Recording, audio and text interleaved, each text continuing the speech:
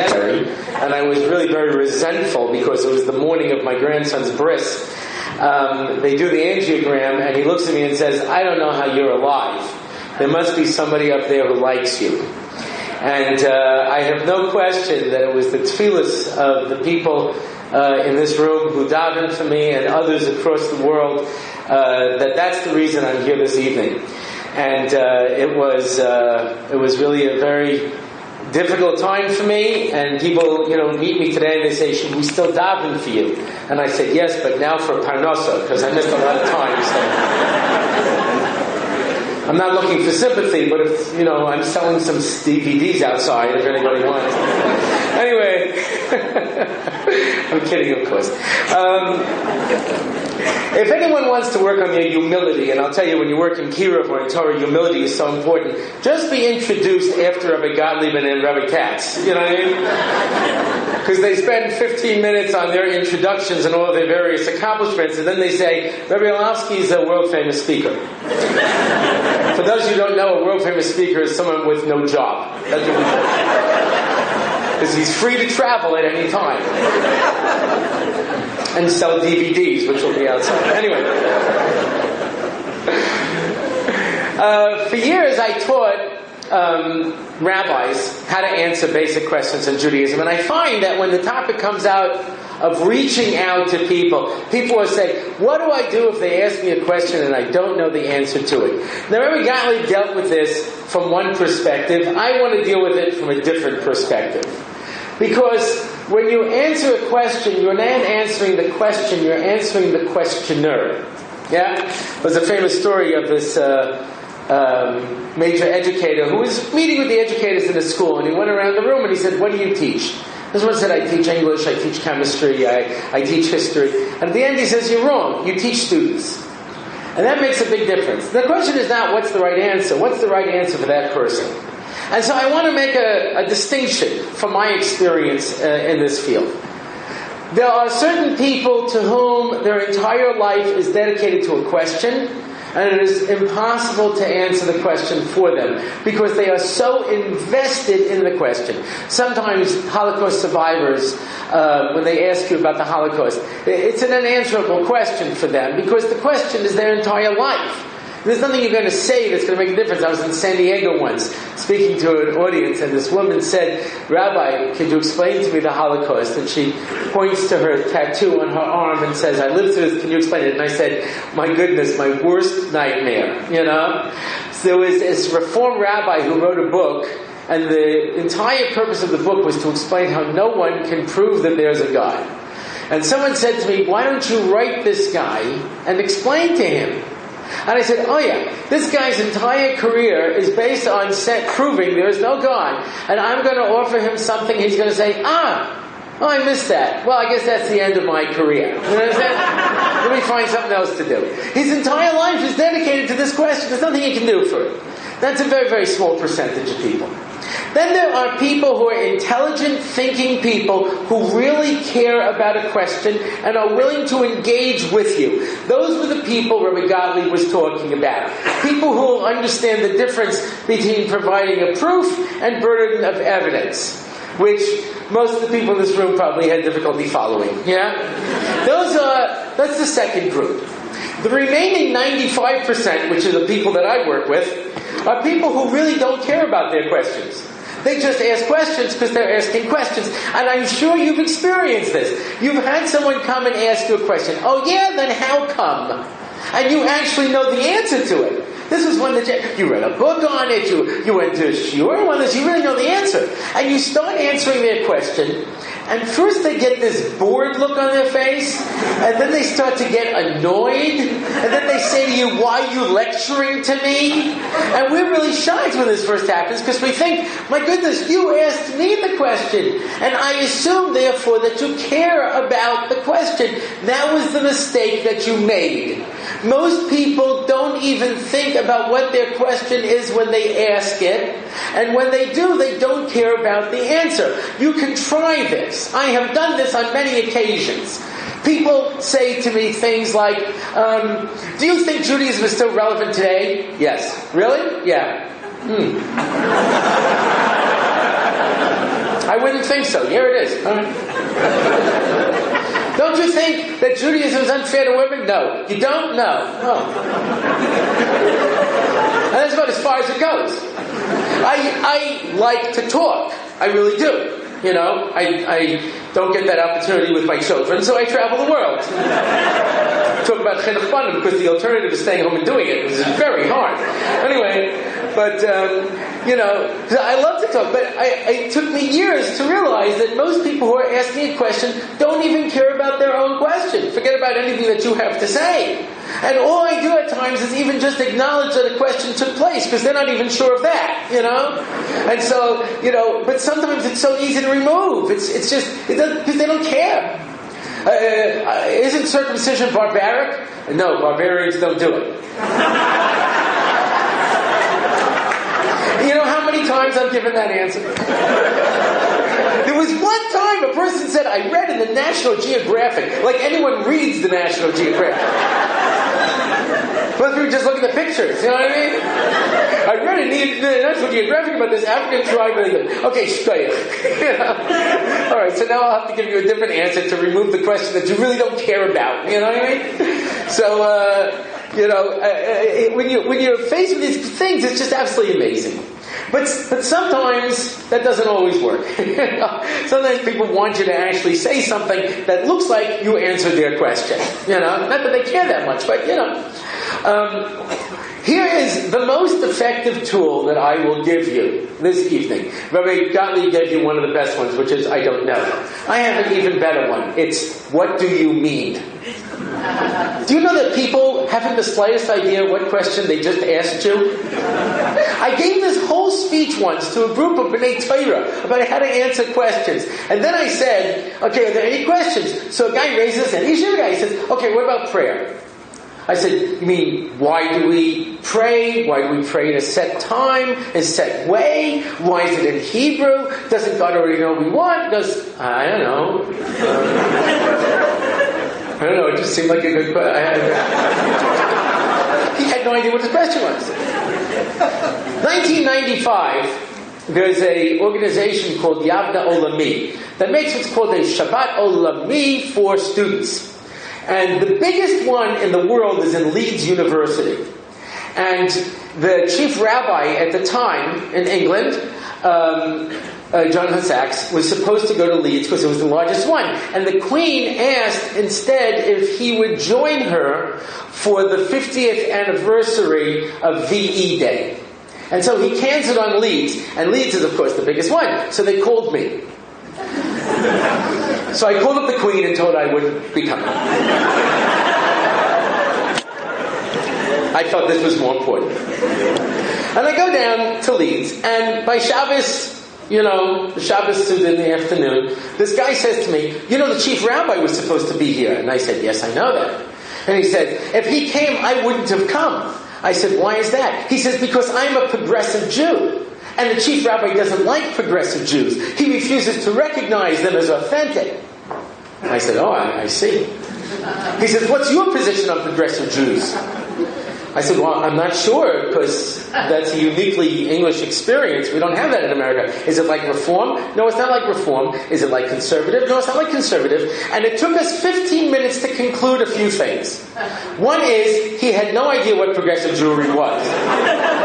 Except that he was one, and he didn't like the chief rabbi because he didn't like progressive Jewry, even though he doesn't know what it is. And by the end of the meal, he decided he was going to keep Shabbos. Now, I don't even know how that happened. And all I did was say, I don't know. What do you mean? You know, I just couldn't understand the question. We very often answer the question we think the person asked. You know? They give a classic example of this where a little boy comes to his mommy and says, Mommy, where do I come from? And parents always dread this particular question, and we bring out all of our little charts and, big B, little b, genetics, you know what I mean? And, whatever we can do to avoid answering the question. And she finally says, does that answer your question? Says, no. So he says, well, what else do you want to know? So, well, Bobby says he comes from Philadelphia. Where do I come from? You can save yourself a lot of aggravation by just asking, what do you mean? And I have to tell you how many times I've watched people completely fall apart. They look like John Kerry when they're trying to answer this question. You know, like just completely dissimulate right before your eyes. You know, what do you mean? You know, and they don't have the ability to answer the simplest thing, you know? And I always say to them, tell me what your question really is, you know? This woman said to me once, why is Judaism so unfair to women? I said, what do you mean? She says, well, you know, they have this big mechitza and I can't see. I said, why don't you sit up front? She said, that's a great idea, thank you. And that was the end of the discussion, you know? Now, I had a lot more to say on the subject, but I knew the person really didn't care. So why am I, you know, showing how much I need to say? Now, the average person, especially when they know something on a topic, we love to share that information, yeah? And siyag l'chachma shtika, you know what I mean? You know, the best thing you can do is shachas machua, is keep your mouth shut, you know? And the less you say to answer it, the better you're going to be. Right? So I think putting the emphasis on the other person, that's the most important. The next thing is, the hardest question to answer is the question you have not answered for yourself yet. Right? In other words, if you yourself are troubled by this question, you're going to have a real hard time answering it for somebody else. When I taught Rabbanim, I said, you know, I gave an approach towards answering questions, women's questions, women's issues, you know. And I said, if in your heart of heart you're really a male chauvinist, don't answer this question. Because you don't believe it. And it doesn't really make a difference. You know? So a person came back once and said to me, you know, I used one of your answers, and a woman said that I was patronizing her. And I said, you know why? Because you were patronizing her. And she knew that. She's not stupid. You said the right things, but you didn't mean it. You know? He says, you mean it? I said, I'm one of 6 boys. There were no girls in my house. We had no gender-appropriate jobs. My mother's theme song was, it's the maid's night out. You know what I mean? I learned how to cook and how to clean and how to do laundry and how to shop and how to, do all those sort of things because somebody had to, My wife, of course, my wife and mother-in-law here, my wife was raised to be a scholar. Shows you opposites attract. But I learned how to do all these things. I was a very popular bacher when I was invited out because, my mother had trained me. You don't sit there, you help clear off and you help this, and this. And the Balabayas would always say, no, my wife does that. I said, I'm sorry, I wasn't brought up that way. I don't know how to sit for a meal. I noticed the wife never objected. It was only the husband who felt uncomfortable with this, you know what I mean? But no, I didn't feel that way. I didn't come from that perspective. So I was able to answer the question because people knew that I really meant it. But when a question really, you're not comfortable with it yourself, so I'll give you an example. I heard this discussion once before Tisha B'Av. This journalist was interviewing an Orthodox and a Reform rabbi. And he says, do you believe that Tisha B'Av is still relevant today? And the Reform rabbi said, no, of course not. He says, I'm going to mourn the destruction of a building 2,000 years ago. Look around Israel. Israel's being resettled and rebuilt. Look at how Jerusalem is built. It's larger than it's ever been in its history. Of course not. And the Orthodox rabbi said, yes, when there is sinat chinam, hatred in the world, don't you see Haredim who hate everybody? I thought that was a loving comment. But, don't you see how people hate each other? And as long as they still hate, then the message of Tisha B'Av is still relevant. So he says, so you look forward to the rebuilding of the temple? He says, yes, I do. With animal sacrifices. And you could hear him gag. He went like this. On the radio. And then he fell apart. I started to say, of course there are different views on this, and one has to understand that there is a minority view that it'll only be from the vegetable kingdom, but of course most people don't really hold that way.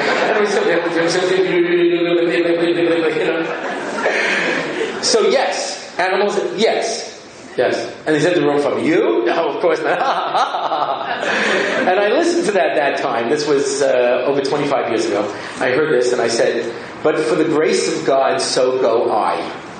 Because in my heart of hearts, I've never really been that comfortable with korbanos. There's something about slitting the neck of the goat and catching the first blood as it spurts out and running through the blood, little bloody footprints to the Mizbeach, and throwing on the blood and cutting it open and taking the insides out and carrying it up on a tray, that always made me feel a little queasy, and I'm a Kohen, so...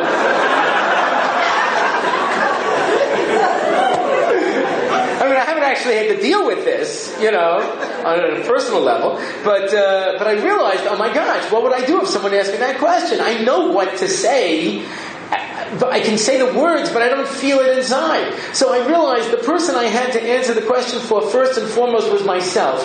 And I spent 6 months working on myself to be comfortable with it. Forget about the intellectual arguments, but to become comfortable with it. And when I was, and Kadosh Baruch Hu felt I was ready, and I do a question and answer, and someone raises his hand and says, "Okay, Rabbi, what about animal sacrifices?" They do this terrible thing now in Or Sameach, where instead of having it ask the rabbi, they have a stump the rabbi. Posing questions that would cross a rabbi's eyes. Look at that, I'm getting 90% more blood flow to the heart. Is that impressive? Anyway. But that's the idea. I could stump the rabbi, ask the rabbi a question that he can't answer, What about the Holocaust? When I was younger and not as sensitive as I am today, when people would ask this question, what about the Holocaust? I said, the Holocaust is really important to you. I said, yeah, how many books have you read on the subject? What are you doing about the rise of neo-Nazis around the world today? Are you doing anything to prevent the genocide that's taking place in so many different places? No. You know why? Because you don't care about the Holocaust. Now, although that may answer the question, it doesn't make anybody happy. It doesn't really satisfy people, so it doesn't really help the purpose, because like I said, you want to answer the questioner, not just the question. So, but Korbanos, I've never really found that this is an issue that's really bothering people too much, but it's a great question to ask a rabbi, because they usually gag, and that's fun. So he said to me, okay, what about animal sacrifices? And I said, what about it? That threw him off completely. He says, well, it's barbaric. I said, why? Because barbarians do it. I said, barbarians eat lunch. Do you eat lunch? But you're killing an animal. I said, are you a vegetarian? I says, no. I said, how do you think they get the meat? You go to a cow and say, hi, can you spare a rib? That's where spare ribs come from. So I'm not there when it happens. I said, is that the problem? No problem. You can appoint a hit Kohen to take the cow out for you. You don't have to do it. Don't worry about it. That's the part that's bothering you? So the person was so upset because he really wasn't that invested in the whole question to start with, and he really just wanted to see me look uncomfortable, and instead I looked comfortable. So I said, let me rephrase your question. I understand there might be a benefit to killing an animal if it serves a purpose, like me getting a hamburger.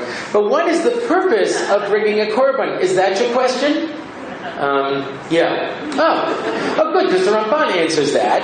And that was it. And I was in very comfortable territory. But I couldn't have done that 6 months earlier, because when he would have said to me, what about animal sacrifices? I would have gone, and then tried to save myself from there. If you're really not comfortable with something, don't answer the question. You have to first deal with it on your own. There are certain questions people ask me, and I say, don't ask me that question. I can't answer that question. Only because, I won't be able to say it in a way that'll have, meaning to you, or be able to, I can't answer it for you. So you have to make sure that you yourself are comfortable with the answer that you're giving.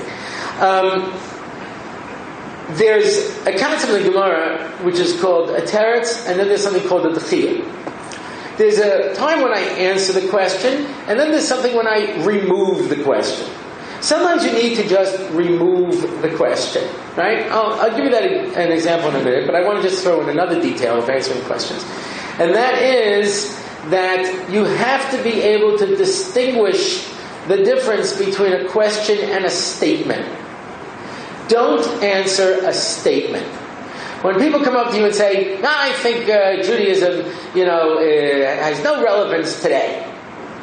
That's a statement. It doesn't have a question mark at the end. Even the inflection doesn't work. Sometimes you can make a question just by the inflection. Yeah? I don't know if it's still on, but there used to be a TV game show called Jeopardy, where they give you the questions and you have to provide, they give you the answers, you have to provide the questions. So in the 1960s, 70s, sometime before most of my students were born, and about 10 years before I was born, according to my revised biography that I'm working on.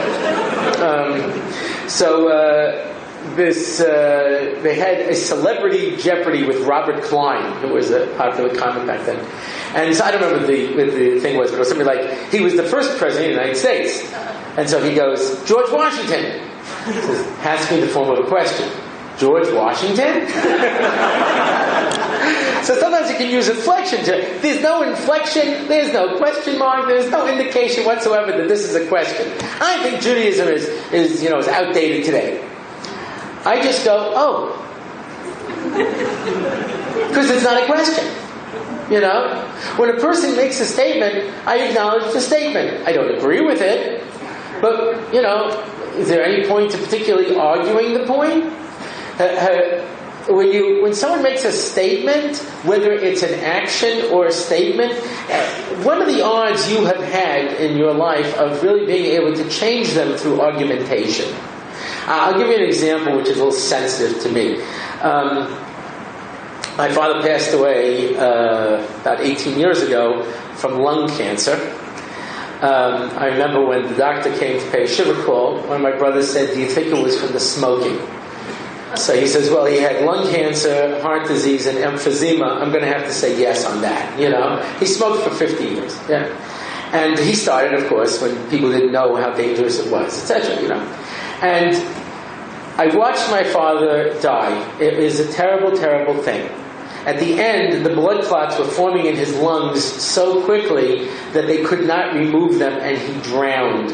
That's how he died in the end. He drowned in his own blood. It was a horrible thing to watch. And after that, I would see from people smoking, people who were young enough to still be able to repair their lungs. And I would always be shocked by this, because I know it's waiting for them at the end of the road. And I'd go over them and I'd speak to them, and never once did a guy say, that is such a good point you made. Let me throw away my cigarettes and give up smoking. It never happened. They always go, mind your own business. Or, I can quit any time. I'm like, how about now? Not now, but any other time. You know what I mean? Or they'll bring me a story about some guy who lived till 90 and smoked till the end. Or whatever the case happens to be, When I used to teach rabbis, they always said to me, what questions can't you answer? So I used to bring this as an example. When people ask me, why do frum people smoke? I said, I have no answer to that. I don't know how to answer it. So somebody once in my class, they said, well, there are no studies done on people who smoke for 6 days and let their lungs rest on the 7th. Okay. Let's try that, Next time I got asked it, I said, well, there's no studies of people who smoke for 6 days and rest on the 7th. And this cardiologist stood up. And he says, oh, I've got the statistics for you, Rabbi. They die like everyone else. I said, okay. It was a nice try. I tried. And I haven't found the way. So when it's a statement, I don't answer it. Now sometimes, like Rabbi Gottlieb brought the example from Avimelech, he made a statement. What you did was wrong. And Abraham did not respond. And then he asked the question, what did you see what you did? Because sometimes not answering the statement can inspire the person to ask a question. But you have to see whether or not it's an honest question. I'll give you an example. I was at an NCSY Shabbaton. And I was the faculty. And it was questions from the kids. And this one girl advisor, who it wasn't really her place to ask questions, but she decided she was going to, said, does it bother you when women learn Gemara? Now that's not really a question. It's not even a statement. It's like sort of an emotional attack. I said, bother me? It doesn't really bother me, but most things don't bother me. Maybe things should. Now that, she got no satisfaction from that. So she said, do you allow women to learn Gemara? I said, I don't allow or disallow anything. Anything else? So she said, if a woman asked you if she could learn Gemara, what would you tell her? And I said, what do you care? It's clear from the first two statements you made that you think girls should learn Gemara, right? Don't you think girls should learn Gemara? She says, yeah. I said, then why are you asking me for it? You don't care what I think. Well, there might be girls here who do. Anyone who's interested, talk to her. She has a very strong opinion on the matter. No, I want to hear what she said. No, you don't want to hear what I say. Your mind is already made up. No, let me, okay, fine.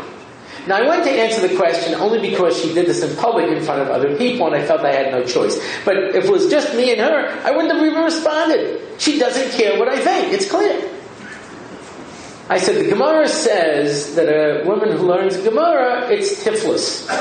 Now, however you want to learn that word, it's not good. The Gemara says it's not good if a woman learns Gemara. No, that was written for different times. It was talking to different people, and they didn't really understand. And it was talking about women doing this, they didn't understand this, and that. I said, so the Gemara said that it didn't understand women. Right. It didn't know what it was talking about. Right. Then why do you want to learn it?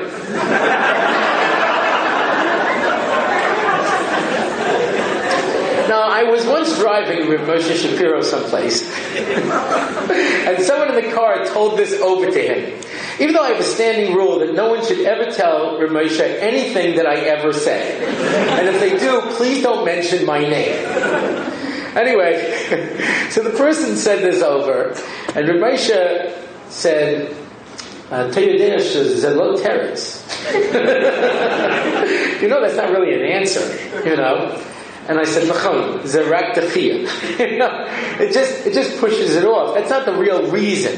I haven't gotten into the real reason why the Gemara suggests that women will not find their fulfillment from learning Gemara, etc. You know, and if you ever find yourself in those kind of situations where people actually ask me this question, and most of the time it's men, you know, who ask me this question. So I bring an example. Again, it's just without going into all the spiritual depth of it. Like I say, just to try to remove the question and move on to other issues that I think are more important to most people. Yeah. It was an afternoon, and we were in a room, and I said, "It's a day outside." And the guy says to me, "Yeah." I said, "How do you know?" He says, "The sun is shining." I said, "I don't see the sun." He says, "But you can see it's light outside." I said, maybe it's a giant mirror in space refracting starlight. He says, it wouldn't look like that. I said, have you ever seen a giant mirror in space? That's exactly what it looks like, you know. He says, no, because I know what time it is. I said, yeah, you see these vents? I knocked everybody out and changed all your watches. It's really the middle of the night. You know, no, I would know. How would you know? And I stop for a minute and I say, ladies, is this the stupidest thing you ever heard? And they all go, yeah. And I said to him, you can go on another 20 minutes, can't you? And he goes, yeah. Because guys like to argue. That's what they enjoy. They argue about really inane things. Women like to share their feelings. Men don't have any feelings. We're really not holding back. We just don't have any. Wives ask their husbands, why don't you share your feelings with me? And they're like, okay, what do I do now? Think fast. Someone once sent me an email. It says, 2 guys can sit and watch a football game for 3 hours without either one of them saying a word, and neither one thinks the other one must be angry with him. But you watch 2 girls where there's no conversation for 15 minutes and they're like this.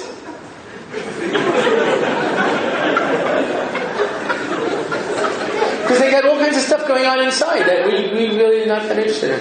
But Gemara is great for us. As Rigali pointed out, we have a lot of testosterone. So if we weren't arguing in Gemara, we'd be holding up a liquor store. It's all the same thing to us. I've seen women learn Gemara. It's a whole different experience. It's like caring and sharing, you know? No, that's an interesting point, and I think there's a Tosfos over here that supports what you're saying. You ever seen men learning Gemara? You idiot! that stupid for that. Boom, boom. Who didn't have a Gemara Rebbe who one time hit them? They always hit us. That's a stupid question. Boom. We call that education. First time I taught girls, a girl said something, I said, no, that's wrong. No, that's pretty good, because my Rebbeim would say things like, shut up, stupid, you know what I mean? And I said, that's wrong. And she says, how can you say that to me? You just invalidated me. This is my first time teaching at a seminary, so I was like, what are you, a parking meter? I'll put in another quarter, Forget it, I lost the whole room. They all do that thing where they start whispering. That is so disgusting. Did you see it? And he calls himself a rabbi. I can't believe this. It's disgusting. I was like, okay, I'm sorry. It was too late. I lost everybody. So now no matter what they say, I say, that's an interesting point. I'm just looking for something else. Like the right answer.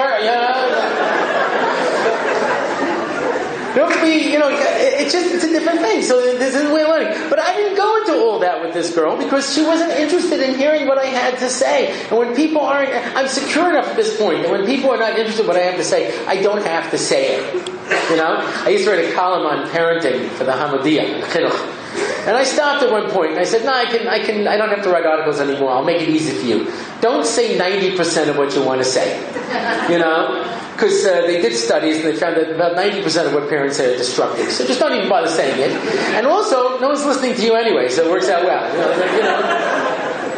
I stopped talking years ago. Not that it always helps. Sometimes I walk into the room and one of my daughters goes, what? I said, I didn't say anything. I saw you looking. So now I walk around like this.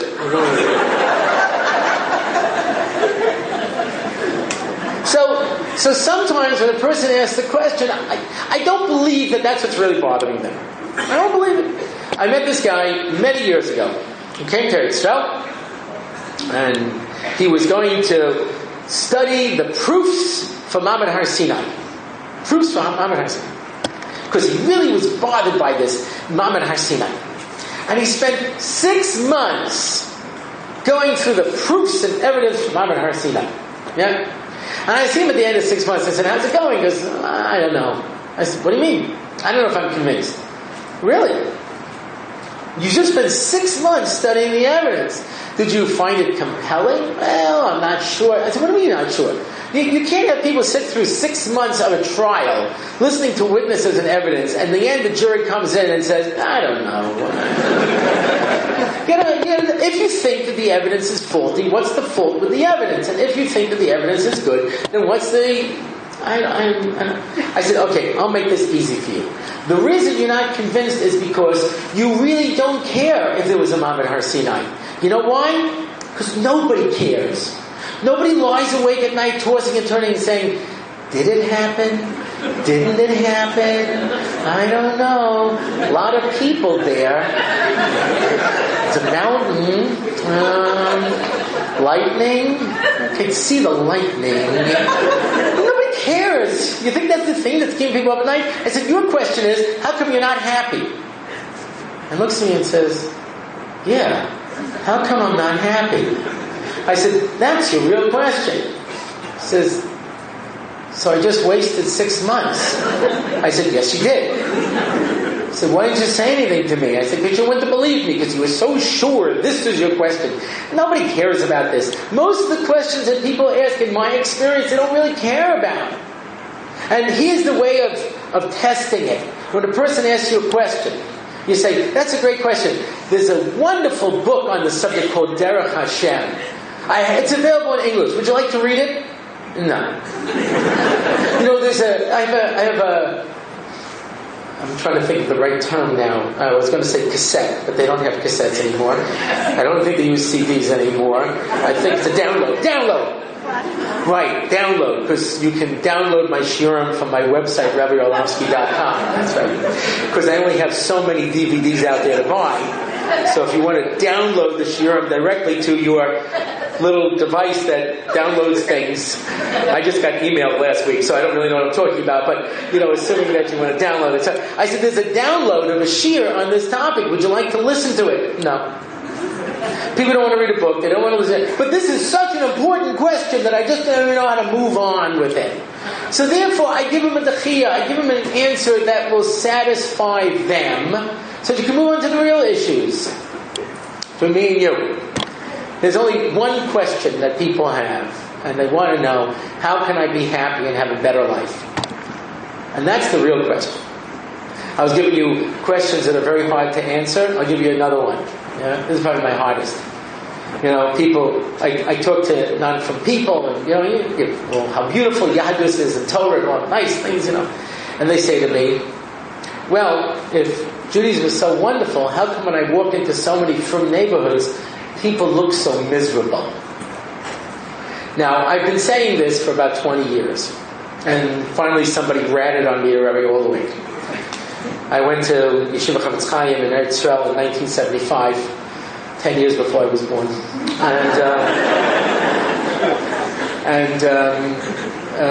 Rabbi Oldwig was my Bekiyas Rebbe. So, people call him, my Rebbe, but he really was my Rebbe, for real. Anyway, so he calls me up and he says to me, David, you can't say that. You can say people look miserable, but you can't say they're miserable. And I said, Rebbe, you're right. But I've been saying this for 20 years, and no one ever said that to me. When I ask from audiences, how come when you walk from neighborhoods, people look so miserable? No one ever said that. They explain why they look so miserable. We've got lots of kids and they're close together and it's very expensive. And you know how hard it is. You know how much pressure there's on me. You know what it is to make Pesach. You know what it is to make Shabbos. You know how many things we have on our heads. You got to live with the kids and you have to get your kids into school and you got to get your kids married. Do you have a shidduch crisis? You know what it is. You don't have to go. Did I mention about the money? You know how expensive it is? We're both working both jobs. We're working so hard. I never get to see the kids, and even when I do, they don't talk to me. They don't like me. You know how hard it is? Did I mention the money? You know how expensive it is? Your food, is that? So that's a problem. If people don't see us, okay, there's a chumash here, so I'm going to use it. I wasn't going to, but it's here anyway, so why not? This is the Art Scroll version, which Kodesh Baruch Hu gave to Moshe Rabbeinu.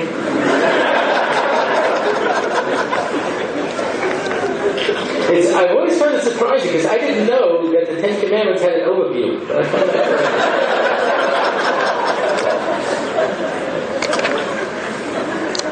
This isn't Parshas Vayigash. This is the first time, my first trip since November, really. So, if I look like I'm having too good a time, I'm sorry. I apologize. Anyway, this is something that we all know. When Yosef brings Yaakov to meet Paro, and you may have even heard this verse beforehand. V'yomer Paro Yaakov, how old are you? It's a little rude. First time you meet somebody like, wow, how old are you? V'yomer Yaakov Paro, Yimei Shnei Megurai Shloshim V'ma'ash Shana. I'm 130 years old. Ma'at v'ram ha'yu Yimei Shnei Chayai. I had a long, hard life. Lo hisigul es Yimei Shnei Chayai Avasai Yimei Megurayim. I haven't lived as long as my fathers. So, what was the conversation? He knew that when Yaakov came down to Mitzrayim, the famine stopped. He also saw that whenever he walked out to the Nile, the waters came up to greet him. And he understood all this came in the schus of Yaakov Avinu, and he can't wait to meet this person. The guy walks in, and it looks like he's about to drop dead. I'm like, oh my gosh, how old are you? He says, I'm not that old. I'm only 130. In my family, that's young. And, what can I tell you? I had a long, hard life. That's what I would call it. Right? Says the Medrash, you had such a terrible life? Didn't I save you from Esav and save you from Lavan? Didn't I bring you back Yosef and Shimon and Dinah? And all you can do is complain? You're going to lose 1 year from your life for every year that you complained. So there's 33 words. His father lived to 180, and he lived to 147. He lost 33 years. 1 year for every word. By the way, when you think about it, it makes a lot of sense. It's kind of harsh. Because you can say, well, didn't I save you from, Lavan and Esav? Because, but by the same token, my uncle and my brother were trying to kill me. it takes a toll on the guy, even if I come out of there all right, Granted, my daughter was kidnapped and raped, and I did get her back, which I think is a good thing, but, it's kind of hard on a dad, and I did lose my beloved son for like 22 years, so cut me a little slack here, But he's saying, if you're complaining that life is so hard, then the best gift I can give you is to shorten it. So, unfortunately, it makes sense. People who complain all the time, life is so terrible, My first brother to get married was not having children right away. It's a decision him and his wife made. And my father was desperate to become a grandparent. As a father and a grandparent, I can tell you that becoming a parent is somewhat under your control. Becoming a grandparent has nothing to do with you. It all depends on your children. And if they decide not to have children, you're kind of stuck on this, You can adopt grandchildren, but it's not the same. Because if you're going to waste all that money, let it be on a blood relation, But anyway, so he wanted to have, and he was taking his time. My father would always give him a hard time. So he took advantage of this, because every now and then my father would get upset at one of the kids and say, kids, they're no good, they just break your heart, doesn't matter what you do for them, they don't appreciate it. And my brother would go, yeah, that's why I'm not going to have any. My father would be like, what? Children are my life, that's what I live for, I'm raising my kids. So you got to be careful when you complain about how terrible life is. The conclusion is that the best gift would be if I shortened it for you. And that's what Kodesh Baruch Hu said to him. But Rav Chaim Shmulevitz points out a problem with this, and that is, there's only one way to get to 33 words, and that's to include Paro's question. V'yomer Paro el Yaakov, Kam yimei shnei chayecha. Without that, you don't get to 33. So I understand you want to punish, Yaakov for what he said, but what do you want to punish him? Because Paro asked him a question. Chaim Shmulevitz says, because if you're a firm Jew, and somebody looks at you and says, why do you look so miserable? That's a condemnation of everything we stand for. If people don't look at you, and I've had this experience, where people say to me, Rabbi, you're a serious challenge to my secular lifestyle. I said, really, which class did I give? He says, no, I don't listen when you talk. I said, okay, so what is it?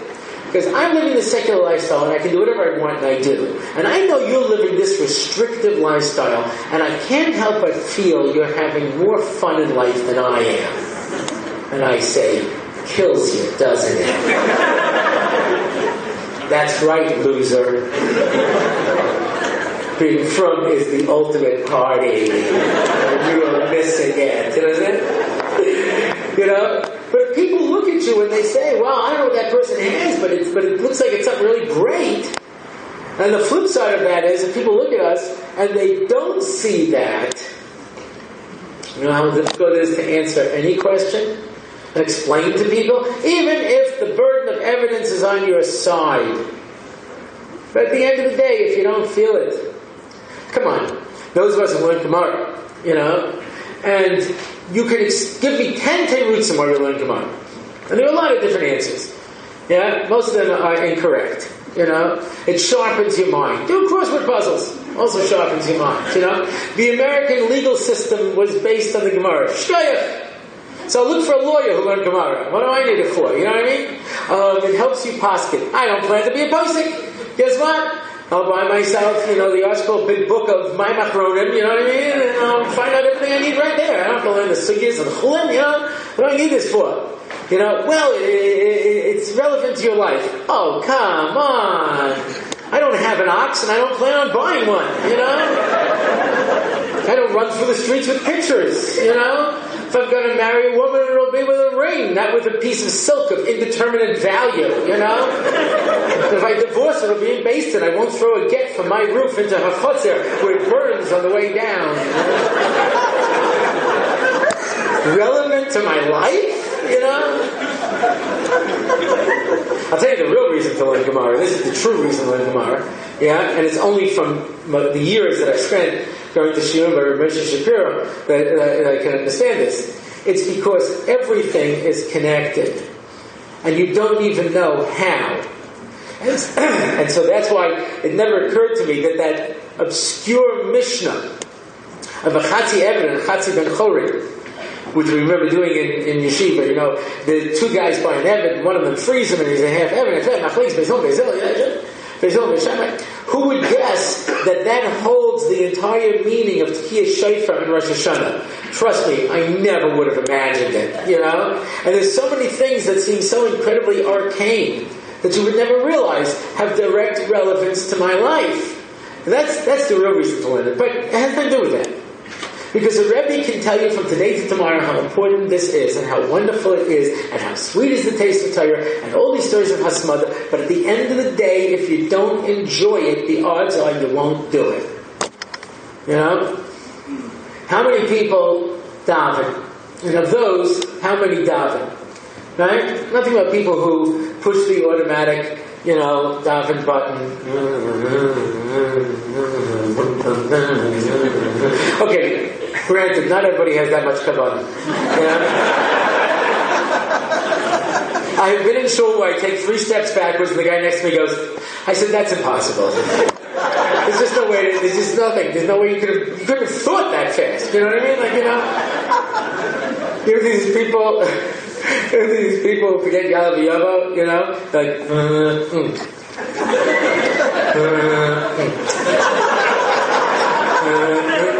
dun, dun, dun, dun, dun, dun. The Yalav Yavo shuffle, you know what I mean? How come people don't daven? It's a simple answer. Because people don't like it. Most people don't enjoy davening. There's a lot of reasons for this, but it's true. One reason is that we have worked hard to find the most annoying tunes to teach children how to daven with. I don't even know if they still use this one. Ashrei Yoshvei Veisecha Oyev Hazelam Ashrei Yom Shekachal. You have no idea how annoying that is.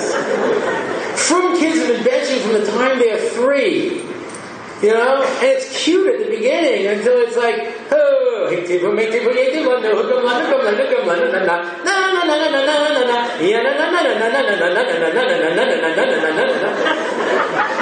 by the time they hit note there, they just gave up. That's why the average teenager benches like this. Can I go? You didn't bench. I did. I'll do it again. Can I go now? Uninspired.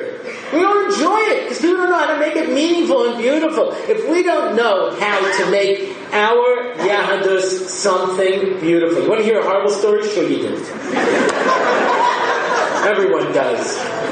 When I teach in seminary, I teach in a seminary, Dr. Gina now for almost 20 years. So I have this thing I call my horror files. Every now and then when I'm in a horrible story, it's in my horror files. I bring it out from my horror files. By the time they're in Shana Bet, they're like, I say, I have to go to the horror files. No, don't go to the horror files. Yes, this is in the horror file. All these terrible stories, But I had these 2 girls from the Neve Yerushalayim over my house for Shabbos, and I said they'd been in the Neve for quite a while. I said, where do you usually eat out? They said, we don't. I said, why? They said, it's too painful. I said, why? Says, we came from a non-frum background and we turned our back on it.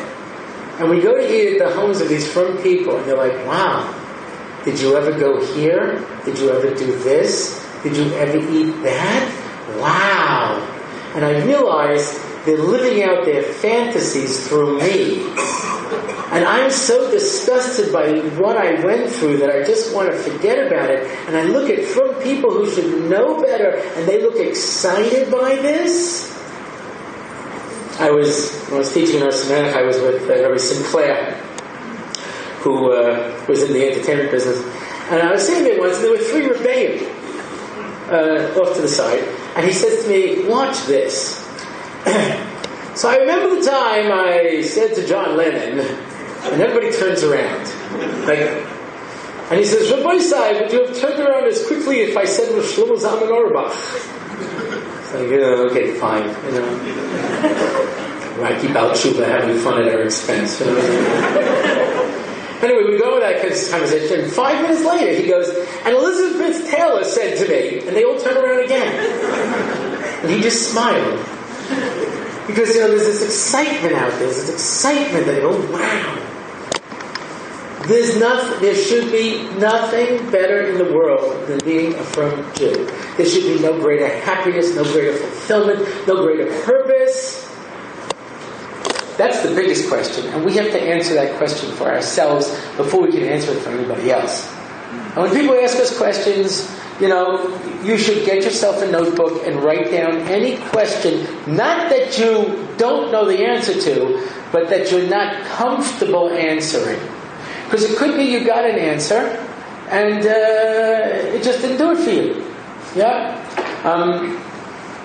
I was going to say I'm out of time, but the last time I thought of that phrase, it had very terrible implications. So, let's just say I should really finish up this talk now.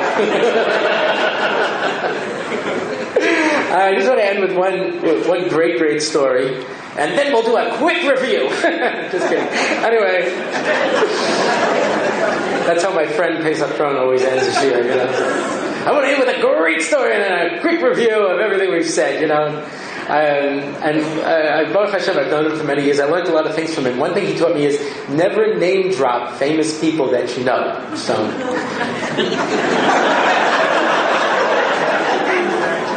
he said he heard that from Reverend Frank. So just anyway. So the first time I was half invited to speak at the Aguda convention. There was another time that I was actually invited to speak, and for real. And I said to them, aren't you a little nervous to invite me because I have a reputation for being a little controversial? And the person said, yes, we thought about this. So you'll be speaking to the women for Shalosh Shudas. And you'll do the closing. And we basically only gave you slots where none of the Rosh Yeshiva will be at. And I said, I was just kidding. I didn't realize there was actually a meeting in the Aguda. How can we invite Orlovsky and minimize the amount of damage that he can do?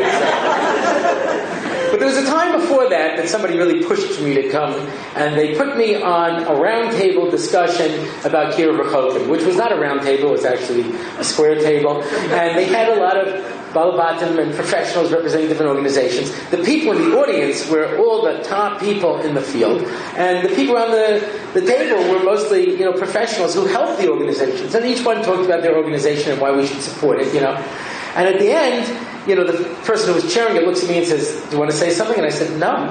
Everyone's gone on here for much too long. There's really nothing that anyone's interested in. Leave me out. He says, okay.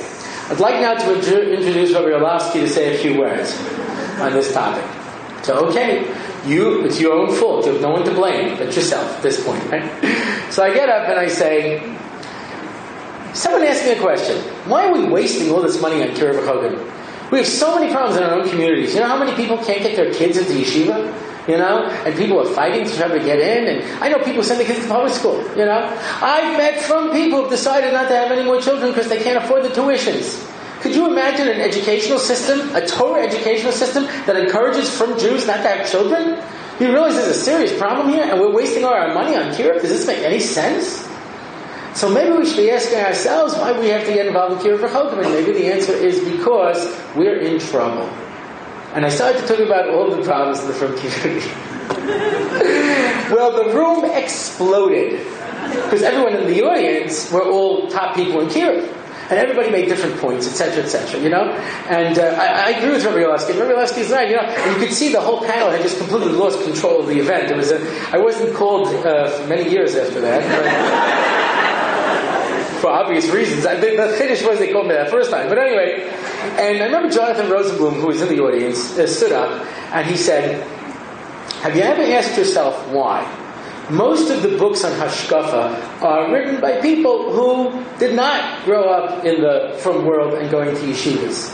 He mentioned specifically Rabbi Katz, although he didn't name all of his books, like Judaism and Buddhism, and a number of other ones which will be available for sale, and which I can highly recommend. Because you walk into any yeshiva seminary, who's not reading World Mask or one of the other amazing books that Rabbi Katz wrote. I think he was nice enough to sit here and listen to me. He deserves at least that much, but but that's exactly what John Lewis says. I've wondered why most of the books on Hashkafa are written by people like Dr. Keith Katz, things like that, people coming from it.